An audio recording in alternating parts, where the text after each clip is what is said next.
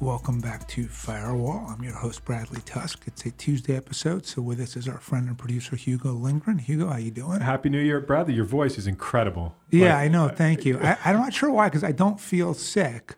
Maybe it was being on the plane for 14 hours. I don't know. The plane? From Tokyo. We're going to talk about the plane. Yeah, I feel fine, but how was your break? Fine, but not as interesting as yours, which is one of the things we're going to be talking about, because I did not go to Japan. Right, so we're going to talk about three things today. We're going to talk about my trip to Japan and kind of my impressions of it and kind of what I think is applicable and isn't to the U.S. Second is GLP-1s in terms of both my personal experience now with it, but also some of the broader potential societal impacts. And third is just this fascinating story right over the break in the Times about an oligarch suing his art advisor for fraud. And I want to make the case that there just should be markets like art where there should be no regulation and no legal standing at all. Okay. And a total caveat emptor. And then a proposal for how that could be applied partially to cryptocurrency. Wow. So we're going to cover a lot of different things, but we're going to go with the easy stuff first, which is your trip to Japan. Yeah, and Phoenix. And you want to talk about Phoenix too? Well, Phoenix is obviously the Tokyo of the Southwest. So, yes, that's right. Two things happen. Do you want to start with Phoenix since you went there first? Two things happen in Phoenix that were worth noting. Okay. The first is it is the only place in the country right now, I believe, where there are self-driving taxis. Right. You showed me that scary video. Yeah, I took a video and sent it to you. And so I took one, too. I went to the Suns game, and I took one to the game and back, about a half an hour trip each way. It was fucking cool, man. And walk just carefully through the process a little bit, because I think most people probably have no idea. Yeah, so in some ways it's like Uber. Okay. It's the Waymo app. And you get there, it has like your initials lit up on top of the So you were just car. like at a private residence. You were at the hotel. Hotel, okay. Pulls up in my hotel.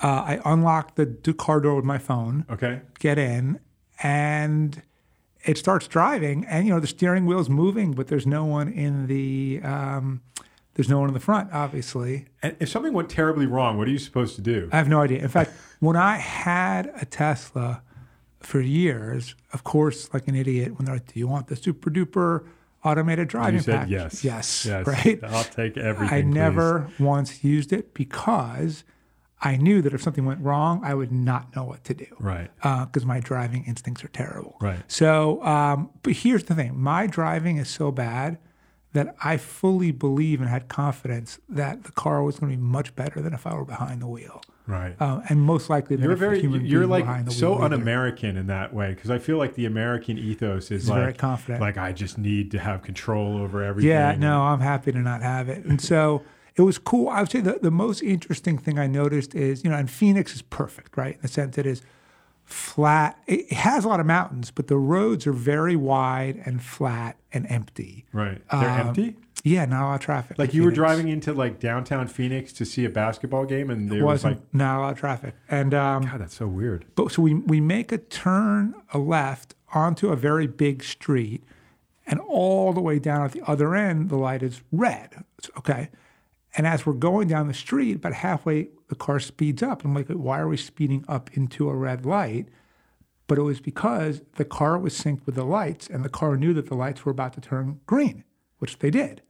And so it made sense to go faster. And what's the philosophy? So let's imagine some jackass going the other way on the light is trying to beat the light. Like, how does the car know that that's going to happen? Do you know? I don't think it does. But it would have to be beating the light and making a turn, right, to get in our way. Well, it depends on where they're coming from. Where they're coming from, the other way. Yeah, but in any case. It does not know that, right? But I guess it has the ability to sense that and stop on a dime. Better than you do. For certainly better than I do. Right. So it was a fun, cool experience.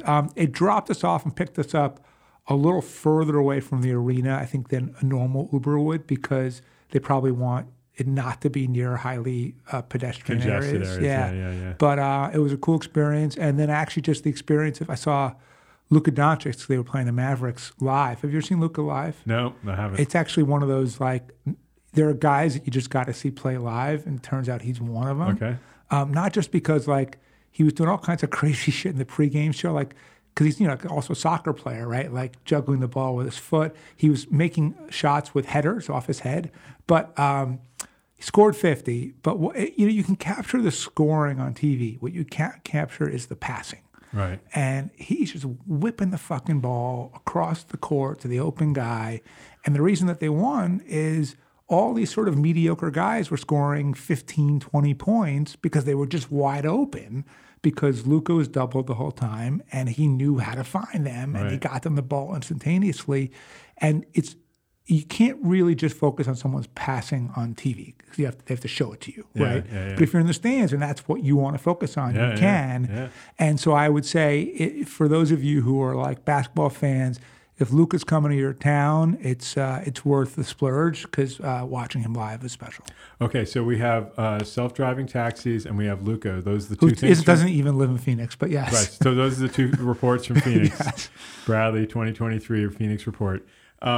And then you went off to Japan with your son and your daughter. Yes. The three of you. Yes. Tell me, first of all, we have a bunch of things we want to chat about this, but why did you pick Japan? Not that it's a weird or bad choice in any means, but like. I've never been. Okay. Had been the number one item on my bucket list to go to. We were supposed to go to the 2020 Olympics. Oh, I remember this, right. Hotels, flights, tickets to all the events, and then, of course, COVID. So it didn't happen. And so Abby's a senior in high school, and in spring break, she was doing something with her friends. So this was really the last big vacation where I had total autonomy over what we were going to do. Mm-hmm. And I was like, I better get the Japan in trip while I can. And so, we went, three of us, to Tokyo and Kyoto. And what was the best part of the trip? The best part of the trip, this sounds corny, is it was such a pleasure to travel with the two of them at the age that they're at. In that is a corny answer. It's true, but it'll make more sense when I explain it later. Which is, they are, especially Abby at 17 and a half now. She's kind of like way past the annoying, difficult teenager phase and back into kind of lovely Abby phase, and just she's so intellectually curious and excited about everything that it was just such a pleasure to travel with her and experience things with her. Lyle too. Now he's a 15-year-old boy, so he's still very cool. Too cool for dad, you mean? No, not just a little. Just in general, like maybe is a little reluctant to get too excited about things. Although he did like the whole Japanese street life and shopping and culture and that kind of stuff.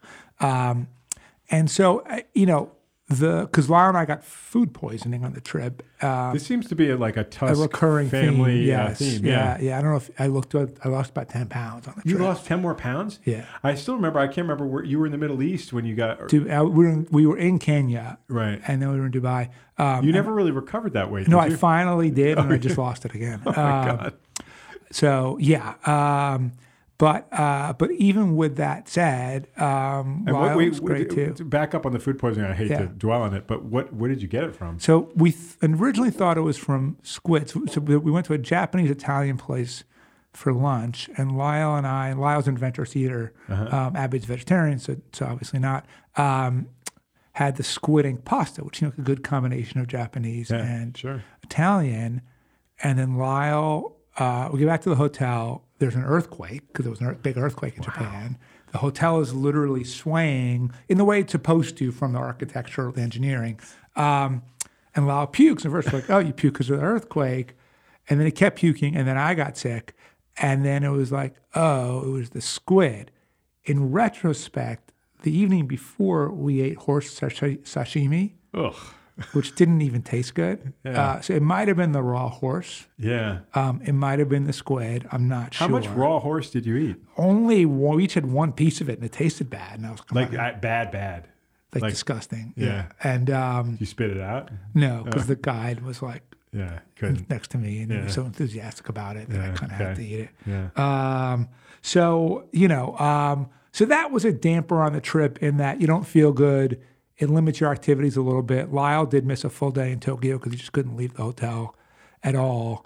And the food generally, I don't know if it didn't taste as good or I just was unenthusiastic about eating.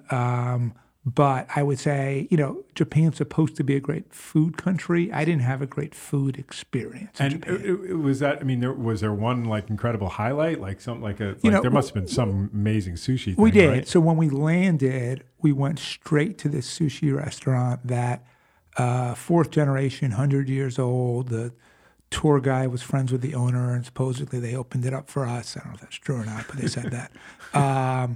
And it was delicious. So that was really good. But other than that, like, we didn't have like we had steak, but it wasn't like the delicious Wagyu, life-changing steak. I didn't love the izakaya. We had good soba. We had good ramen. But we made yuba, we made mochi, so that was fun. But I would say, like, I'd like to go back to Tokyo and try the food again, because I feel like it was me more than it was the city. And you visited Kyoto as well as Tokyo? Yeah, yeah. And it's sort of like Washington and New York, or Shanghai and Beijing, for those of you who've been to China. Tokyo is this very vibrant, bustling, big city. And in some ways, it's interesting the ways that it was and was not like New York.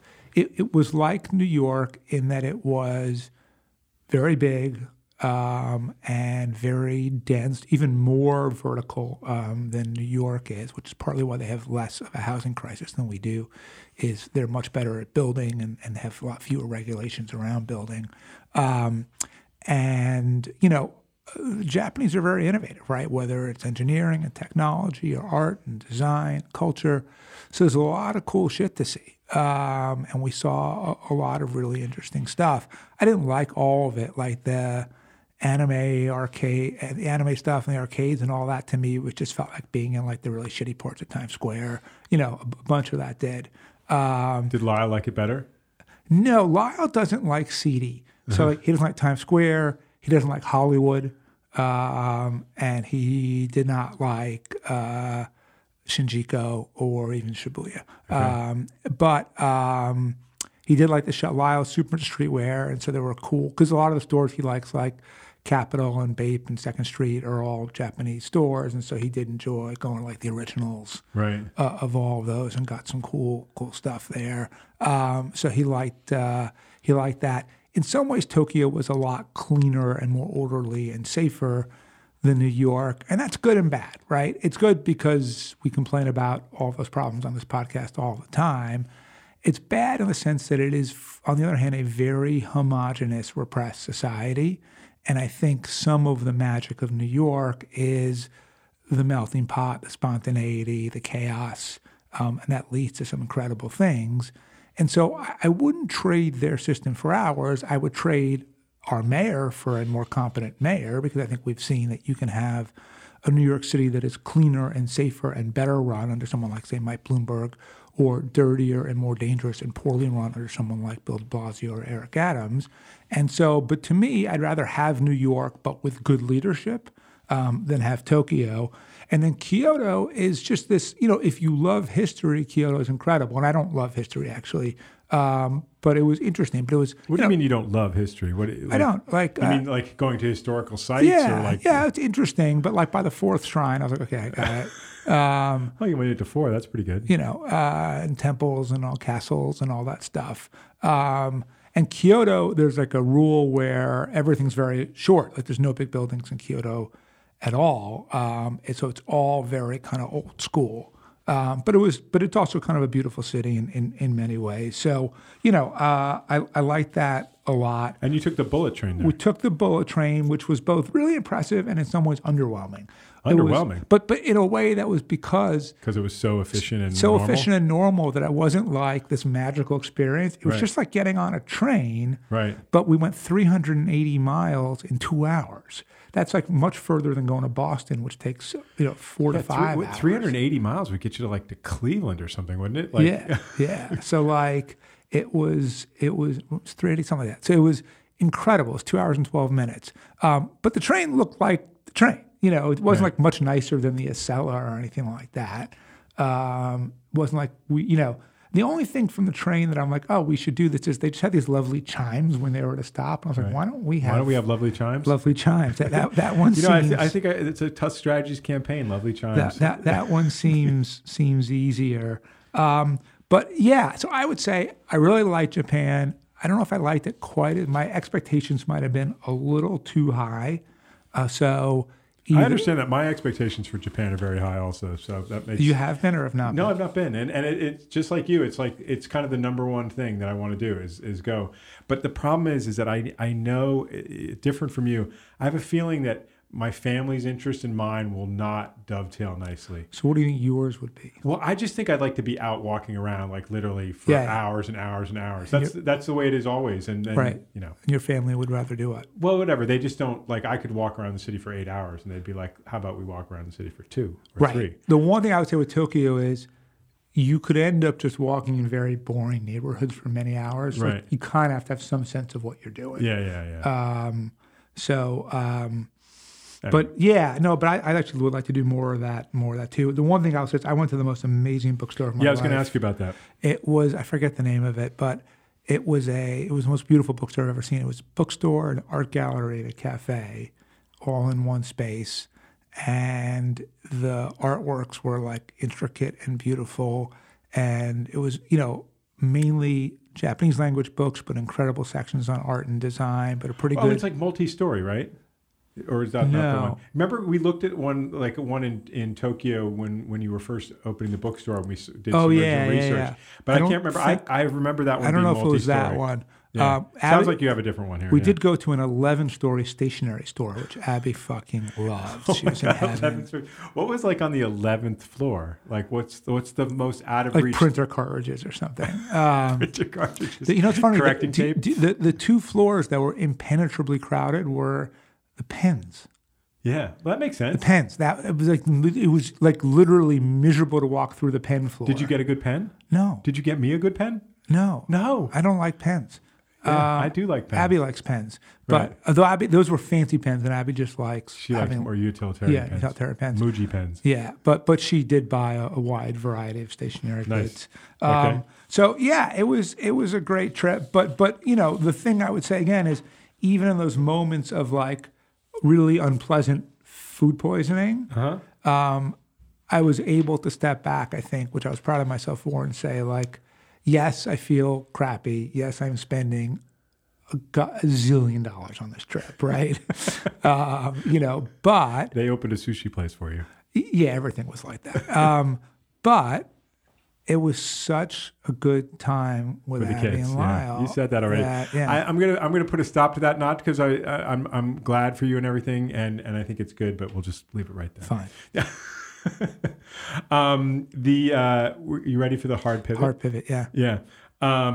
Now you want to talk about GLPs and the future of the world, but this sort of starts with a personal kind of inspiration. You want to explain what that is? So I think, as I've talked about in the podcast before, I'm sure I have pretty severe OCD, and I take medication for it. But the problem with OCD medication is, because they really don't understand the underlying causes of it, is it just blunts the symptoms a little bit, right? So the medication I take so that when I have an incident, it is not quite as severe or long-lasting as it would be otherwise. Mm-hmm. So it's just to try to mitigate the symptoms. It doesn't in any way help with the cause itself. And then as I was reading a lot about GLPs, I kind of came across the term in some articles, compulsive thinking, which is what OCD is. And I think the answer is they don't quite know what GLPs can do, because they invented it for diabetes, and then turned out that it works incredibly well for addictions and cravings, whether it's drugs or alcohol or gambling or sex or whatever it is, across the board. And there was at least a school of thought that it might also be able to deal with compulsive thinking. And so I talked to my psychiatrist, who said, look, I don't really know. I talked to an endocrinologist. I met with an endocrinologist, and she's like, I don't really know either, but there's not a ton of downside in trying it. Right. And so I started it. I've taken now 2 shots of Mounjaro. And you take those, they're self-administered? Self-administered, 2.5 milligrams. Totally kills your appetite. I have no interest in eating whatsoever. I have to remind myself to eat. So that's good and bad, right? Because I do like food. So I don't know that I wouldn't want to take this just for the sake of losing weight. You don't even want to lose any weight. I don't want to lose. Yeah, I didn't need to lose weight. But Laurie Santos is, she's like a happiness expert. She teaches that class at Yale, super famous, like the happiness class or whatever. Okay. She's a podcast. I was listening to her on a podcast with Sam Harris, you know him? Yeah, of course. The other day. And she was talking about the distinction between happy in your life and happy with your life. And I think what I realized is I'm very happy with my life, right? I'm often happy in my life, but that's where the nature of OCD, where my mind instinctively reverts to whatever is wrong and bothering me and then thinking about it compulsively, it's just an immediate damper on my happiness, right? And what's annoying is it's one thing when I have an actual problem and my brain is working on a solution. Right. Fine. Right. But when it's stuff that's just like, oh, this person made me mad or upset me or whatever it is, where there's no solution to it other than to ignore it, just to get on with it, right. And yet you're just replaying your head over and over again. That just causes unhappiness, right? So if the Mounjaro can help deal with that underlying compulsive thinking, that would be a life-changing event for me and for millions or tens of millions of people with OCD all over the world. So I'm kind of a guinea pig here. Doctor said he'd probably take a couple of months to see if it works. It may, it may not. My gut is it will not. Because why is that your gut? Because I understand how it ended up having these ancillary benefits on addictions because it was meant to deal with food cravings, and it turns out it also applied to drug cravings, alcohol cravings, other cravings. Compulsive thinking is not necessarily a craving, right? It's a disorder. And so I don't know that it's necessarily going to apply to that. The other problem is, of course, at least right now, my compulsive thinking is actually worse, not better, because if I'm thinking compulsively, whether I'm thinking compulsively, I'm thinking a lot compulsively. That is a definitional catch-22. Yes. Yeah. So as a result, and how do you feel?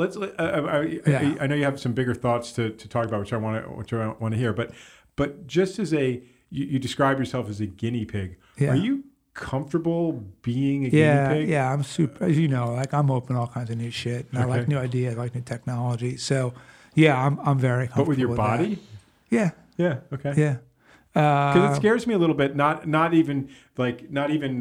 specifically for you and what you're trying to do here, but like I have suddenly, everybody seems to be like, on these drugs, and I worry a little bit just about my friends. Like a couple of funny things have happened, strange things, side effects, nothing terrible, but like, and it just seems like the embrace of them has been so like immediate and intense. So I would say this. I mean, I've never had to worry about my weight, so maybe I can't appreciate it. But like, if it was just that you're like 15 pounds overweight, I could see an argument for why you don't need it and you should just put in the hard work, right? Instead. But if you have, body type that there are people who, are just really heavy because that's their body type, right? And maybe their habits also aren't good, but they would be heavy no matter what, right? And therefore they're much more likely to have obesity and diabetes and heart conditions and everything else. Or if you have an addiction of any kind, drugs, alcohol, whatever it is, we know so little about how the human brain works, right? That a friend of mine was sort of giving me this very puritanical, moralistic argument against GLP-1s. And knowing you were on it kind of thing? Yeah. Well, because I'm on it for this weird, compulsive thinking thing, so it's different than an addiction thing. Although I will say, the few times that I have walked by an illegal weed shop since being on this, like zero pull whatsoever. Now, I had managed to quit for almost 6 months before I started taking this. So I did it anyway, and I didn't need it for that. But you noticed a difference? Right, I did notice it. Like, I don't think it makes it. I think at this point I'd already kind of won that fight. So, but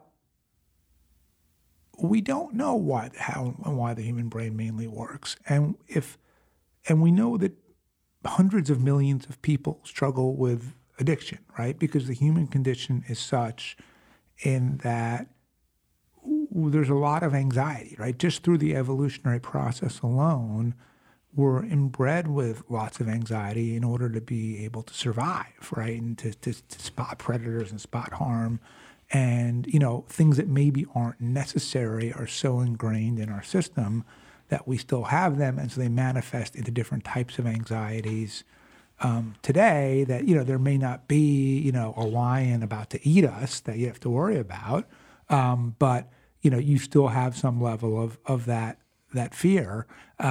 And so people need a relief from it. I mean, the only thing, and the reason why I smoked weed for a very long time is it was the only thing that was a relief from my OCD, right? The only time where I didn't have this sort of constant drumbeat in my head of whatever was bothering me was if I smoked weed, right? And giving that up, I'm glad I quit smoking weed. It has been better for me in multitudes of ways. But now that problem is back, right? It didn't. Right. That problem didn't go away with it. Like, it exists. So maybe the Mounjaro will help solve that problem. Maybe it won't. I don't know yet. The doctor said it need a few months to see. But do you want to move into sort of the bigger ideas? Yeah. But I would just say, like, to the person that I was having this debate about, right. People's lives are ruined by addiction every day. And if there's something that can truly make it dramatically easier for them to resist substances or behaviors and practices that hurt them and their families and their employers and everyone else, like, the idea of denying it to them for some puritanical, self-righteous notion is, like, cruel. Yeah, I agree with that completely. I just worry about health effects. I don't think people shouldn't do it or that it's bad to do it or anything like that. Yeah, look, it may turn out in 10 years they're like, it causes brain cancer. Yeah. I don't know. They always say that about things, and then, I guess some things turn out to have really bad effects. Yeah. Like that. But I was thinking a little bit about sort of the, let's say that this really scales and a huge percentage of the population is on this, right? What does that mean? So, one, the entire rehab and addiction industry should change and contract meaningfully, right? You just don't need nearly as many rehab centers and programs and all of this stuff if you eliminate, rehab is to help treat the impact of having an addiction. If you can eliminate the underlying need for the addiction because the cravings go away, that, tremendously changes that entire world. And then more importantly, perhaps, healthcare costs should go down meaningfully, right? Because this can also apply to cigarettes, right? So if you got rid of lung cancer and alcoholism and drug abuse, that alone would lead to so much less diabetes, cardiovascular disease, cancers, that our overall healthcare costs should go down really meaningfully. At the same time, that should increase longevity and life expectancy, which is good in a way, but also bad in a way, because unless we change the way that we define Social Security and Medicare, if people are at 65 retiring and getting this guaranteed government benefits and living to 103, we literally can't afford to provide that, right? There's just too many old people with too much need. In fact, Japan is in this situation. I was talking to people right now where just a huge percentage of their population is elderly, and the younger part doesn't generate enough tax revenue to pay for the older part. And so, look, we're going to obviously have to, in general, raise the retirement age and the age for eligibility for things like Social Security and Medicare, but especially if life expectancy goes up because these drugs are really impactful, they may have to go up to 75 or something like that. But overall, healthcare costs should go down, which should make the system more accessible and affordable for people. Work productivity should go up, right? Just tremendous amounts of productivity are lost to illness, whether it's, people who are addicts and are on the job doing it poorly, or out of work because they're addicted to something, or people who are just physically ill because they are grossly overweight and suffer from asthma and diabetes and all kinds of other illnesses, and that makes them less productive. If all of that is improved, then productivity should go way up, which should make the economy a lot stronger, which may make the ability to support an older population greater as a result. And then when you mix that in with AI, it could be really interesting, which is if people are more productive and AI is making us more productive, maybe we hit some level of hypergrowth in the economy where it's like we produce more new goods and items and ideas and products in the next 100 years than we have in all of human history combined, right? You could see how we could enter that phase, and that's mainly going to be because of AI, but I think the combination of AI plus GLP-1 could be particularly potent. Crime should go down because a lot of crime is the result of addiction, right? So most of the drug war and drug violence and most of the gang violence in the U.S. is drug related. Most of the shootings in our cities are drug related through gangs. And the reason they're in business is because there's demand for the product. If demand for the product goes way down because people are on these GLP-1s and they don't need crack or heroin or trank or fentanyl or whatever it is, and the market dries up, then there's no violence over it because there's no trade in it to begin with. So that should go down. And it's funny that the combination of legal weed and GLP-1s may end up putting the cartels out of business, right? Who would have predicted that's what would do it? In fact, as you know, I once wrote a pilot about a campaign that the cartels were running to stop the legalization of weed in Illinois. Maybe what they should be doing is stopping the legalization of GLP-1s, right? That may be their biggest threat. Number of people in prison should go way down because, again, a huge number of people in jail are there either because they're addicts and committed a crime, they're sent to jail, or they are involved in the drug business in some way, and that, put them in jail. And on one hand, that's fantastic, right? Because we have a mass incarceration problem in this country. And especially we have a generation of African-American men who are, just automatically way behind the eight ball because so many of them, are spending part of their early lives in prison and then just disadvantaged for the rest of their lives.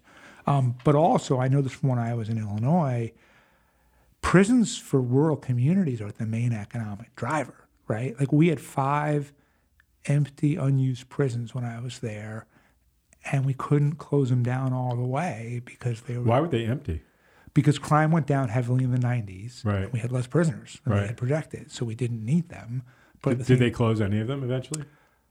I think eventually a couple closed, but we still had at least a basic crew at all of them because even just you need people to flush the toilets and kind of do some of the basic maintenance, but also just because politically the unions, you were just devastating the town's employment. So, I think people will be surprised, at least people who don't live in rural communities, at the significance of prisons and jails as employers in those communities.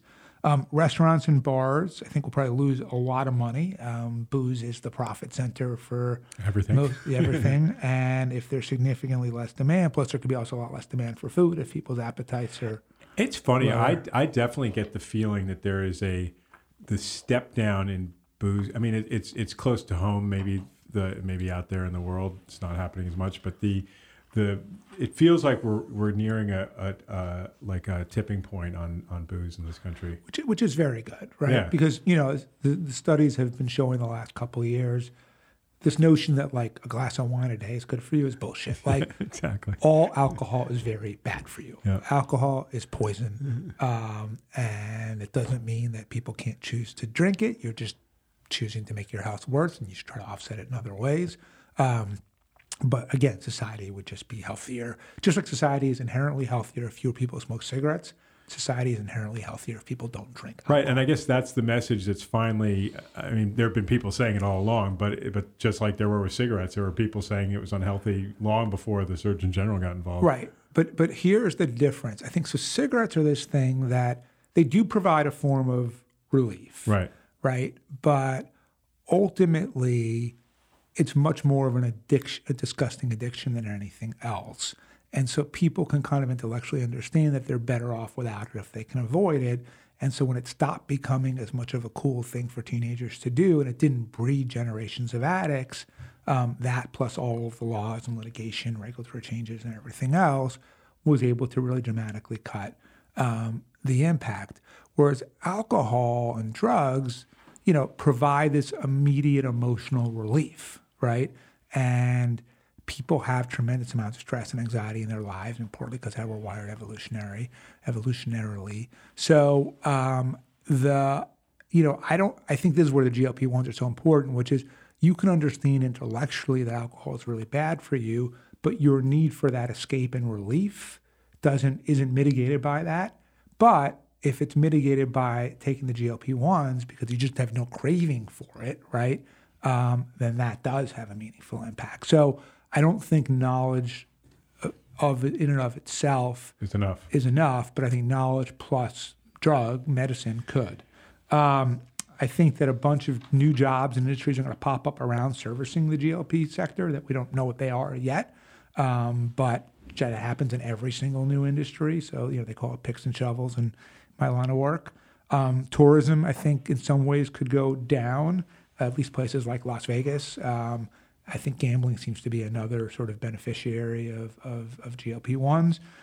Casinos will suffer. Well, do you think that is your view that casino gambling is driven by problem gambling? Do you think people won't want to gamble just for enjoyment? Is enjoyable gambling related to a problem? I think it's this. So last night I was having dinner.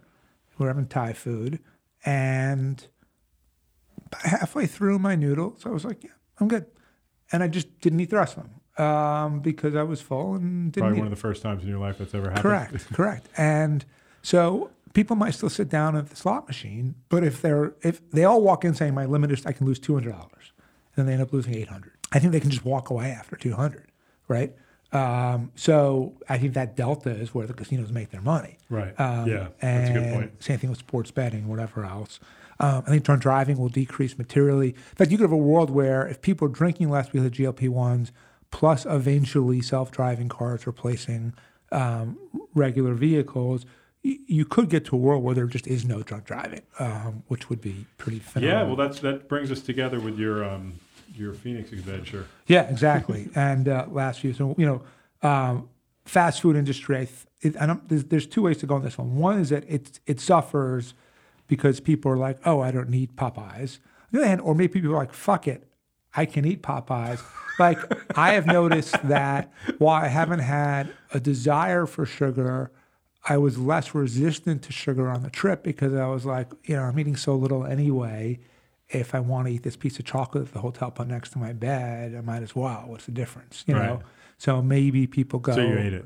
I did in that direction with it. And then the final one is, if they can figure out what in GLPs cause addictive behavior to change, could that produce other compounds that impact other behaviors like violence and anger, right? So could this put a stop to domestic violence? Could it put a stop to, all kinds of, human conditions where people really mistreat each other that will be a lot easier to resist. People who are, say, perpetrators of domestic violence, and if they don't want to be, maybe they go on Ozempic, and they're not, right? So, and maybe it's not Ozempic, it's some other drug formulated in a different way. But one of the great things about AI is it ought to be able to take the knowledge that they have from what GLP-1s do and through simulated testing, and part of it can depend on what the FDA allows and doesn't allow in simulated testing, come up with other solutions pretty quickly. Can I ask you two questions about this, or do you have more that you want to say? No, that's it. That was my list. Okay, so the two questions are, so you've sketched this out.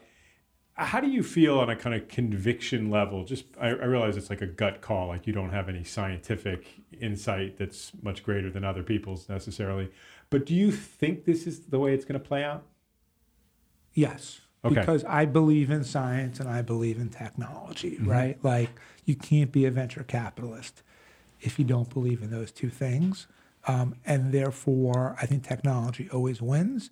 And if there is a product that ultimately makes, like statins, right? So it went from being something that people took because they had actual heart problems to now, before I turn 50, my doctor's like, you should just take a statin, and I do. Matt, do you take one? Nope. Okay. But a lot of my friends do, and not because they had specifically indicators of heart problems, but just because their doctors were like, this is a preventative thing with extremely little downside Right. and significant upside.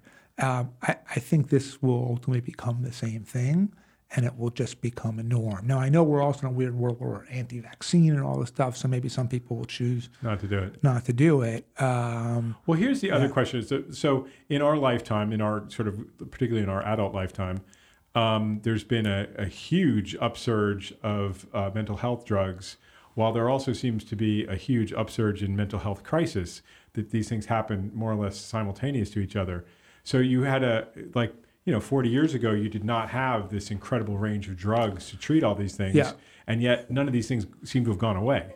Well, no, but I guess it's also... Would they just be far, far worse if we didn't have But it all could be these? far worse, but also we keep making the world more and more anxiety-ridden, right? Like, Do you think that's true? yeah, fucking social media and the internet and fucking TV news and the polarization of our politics and the lack of trust in institutions. Do you think day-to-day life in the world is just inherently more anxiety-producing than it used to be?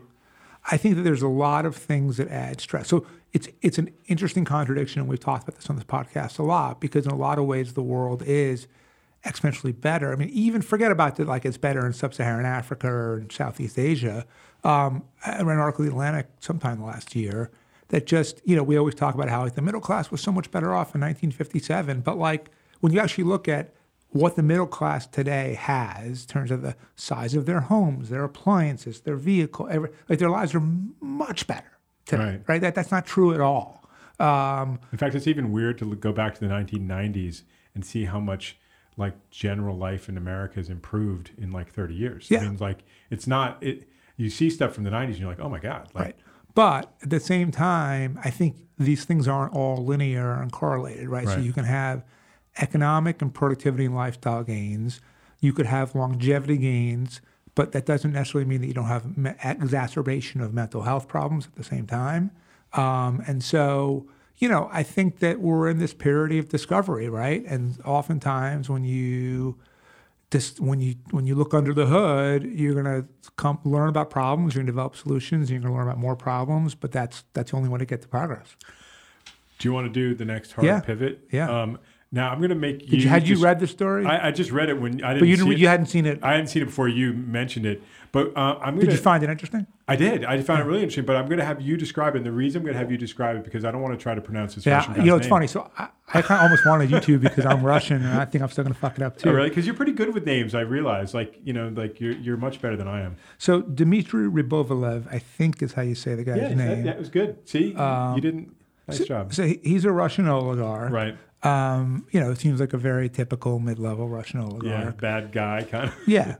And the Times had this fascinating story that he's suing his art advisor for fraud. And what he's saying, which his claim sounded right to me, is effectively the art advisor would say to him like, oh, you need to have this Modigliani for your collection to complete it. And there's one, I think that this guy is willing to, because there's not like an open market for it. It's like, but I know this guy and he's maybe willing to sell it because he wants to buy a Picasso or whatever it is. And let me see how much he would want to part with it. Actually, he needs $83 million. And then in reality, the art advisor was buying it from the same guy for $40 million, doubling it and flipping it to his own client. I mean, this has got to happen all the time, million, right? Yeah. And this happened apparently with four works: a Modigliani, a Da Vinci, a Klimt, and a Magritte. Obviously, you have all of those, right, in your apartment? I have some in the apartment. I have some in the house state. Yeah. I don't have any of that. I actually I don't collect art. The only art that I like to collect is kind of, and it's such a male thing, but like big, brash photography. Like a couple works by our friend Dave Ali. Yeah, Dave Ali. A few things like that. But those are.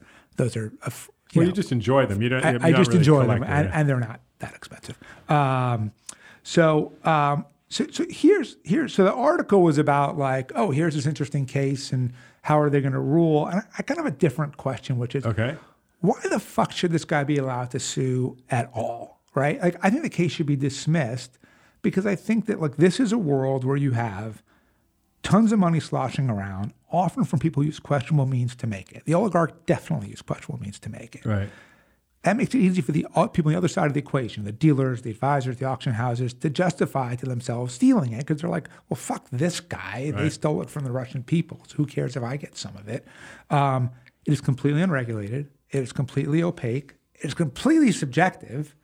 And it's totally dependent on status and prestige, Right. which is also completely subjective. Right. Right? It would seem to me that if you enter that world, you're on your fucking own, man. And there shouldn't, like, you can't then go to court and say I was ripped off. You entered the fucking hornet's nest, snake, lion's den, snake pit, whatever it is.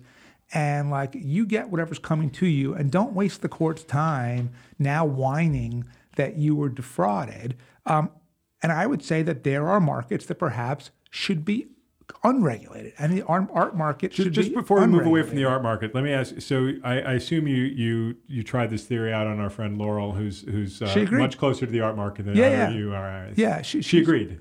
Yeah, Laurel ran the Met, right? She Right. ran the business and the operations of Metropolitan Museum of Art. She helped me kind of make this list of Oh, she did? Okay. of all the ways that it was. Oh, I thought she might take the other side of this, but no.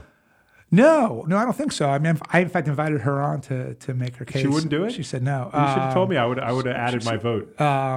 But no, she, speaking for her, I would say she certainly agreed that the conditions are such that to have an expectation of fairness is unreasonable. I don't know if she would say that there shouldn't be legal recourse. I'm saying that there should not be Okay. legal recourse. Now, look, this is also a market that, like, no one's sympathetic. Everybody's scummy. Who gives a shit what happens to any of these people, right? Like, the dealer's a scumbag, the oligarch's a scumbag. They're all scumbags. But you still have a right to protection under the law, even I don't if think you're a you should. scumbag. You don't? I think I that if mean- you voluntarily choose to end, I think there's a world of caveat emptor. If you voluntarily choose to, no one is forced. No one put a gun to this guy's head and said, "You must buy him a Modigliani," right? It was his fucking ego, Right. And because he has too much money because he stole it from the Russian people, right? And so, like, Okay. screw you. Okay. So then the question was, what are crypto, right? In the sense of, it seems to me that, and we're seeing a rally in crypto, and so it's not going away.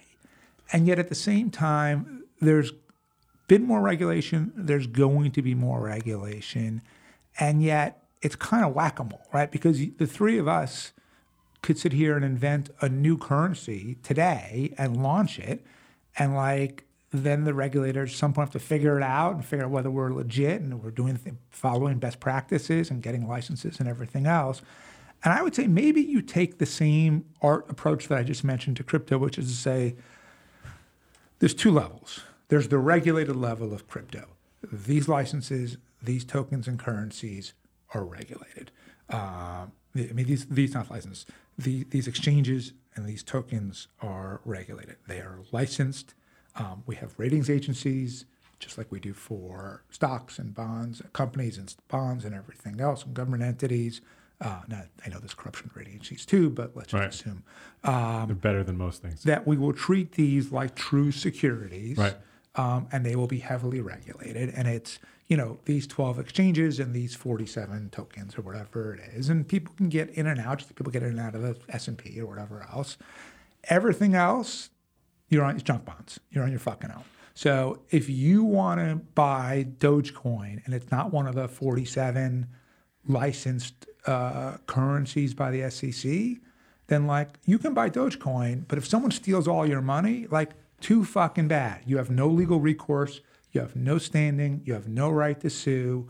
You're just taking the risk. You're just jumping into any kind of get-rich-quick scheme, and you're on your own. Will some people still do that anyway? Yeah, some people are inveterate gamblers, although maybe if we give them a lot of GLP-1s, they would be less so. But ultimately, I think most people would say, oh, if this is sort of effectively, treated as a scam up front because the government is telling me it's a scam, and there's other forms of cryptocurrency I can engage with where you can still lose all your money, Right. but that I can engage with that are at least subject to certain basic securities rules and regulations. I think most people would choose to engage in the regulated market where they have some level of protection and the ability to seek recourse. So if Coinbase does something to you, you can sue them, right? But if it's, Hugo, Corey, and Bradley's bullshit crypto exchange, Let's start that. you can't. And so I kind of think this notion of one, when you think of the art thing, to me, what's interesting about it is not everything has to be regulated. Sometimes there should be markets where we just say, you know what, fuck it. You want to do this stupid thing, God bless, you're on your own. And then I think there are markets where, like, because it's just such a game of whack-a-mole, rather than trying to regulate the whole thing, you regulate part of it and then you feed the rest to the wolves. All right. Okay. I mean, it's a good theory. I think it's maybe something you should try out in novelistic form. That's what I think. It could be interesting to do that, right? Yeah. So we have two little extras, and then we're going to let everyone go.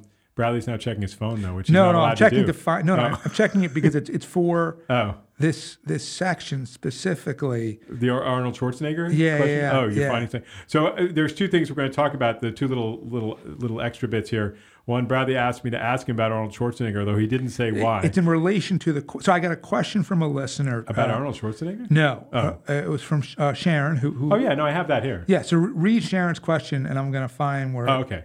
So our listener Sharon Waters wrote in, and she asked, "Hi, can you give advice in a future Tuesday episode about how to make time to read so much? You are super busy, but read so many books. Tips beyond bailing if you're not hooked in the first 40 pages.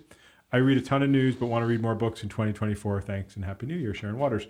So how can you enlighten her? Yeah, it's a few things. So one is, like, partly I just happen to read fast, right? So like, I'll process more information more quickly than other people might. And so if I read 64 books last year, that may not be a realistic goal for somebody else. Fine, right? And also, I just generally work fast. I think I get through all the other stuff I need to do faster than most people, which then leaves me more time for reading, number one. Number two is I prioritize it, right? So I make sure that I read every day. And part of it is that I, even though we're sitting here in the bookstore that I own, I also read a lot on my phone and Kindle because I like to be able to read in transit. So if did you finish The Bee Sting, by the way? Yeah. And did you like it? Yeah, very much. I only got through the first part. I haven't abandoned it, but I didn't. Very worthwhile. Okay. I thought. All right. I'm going to keep going. And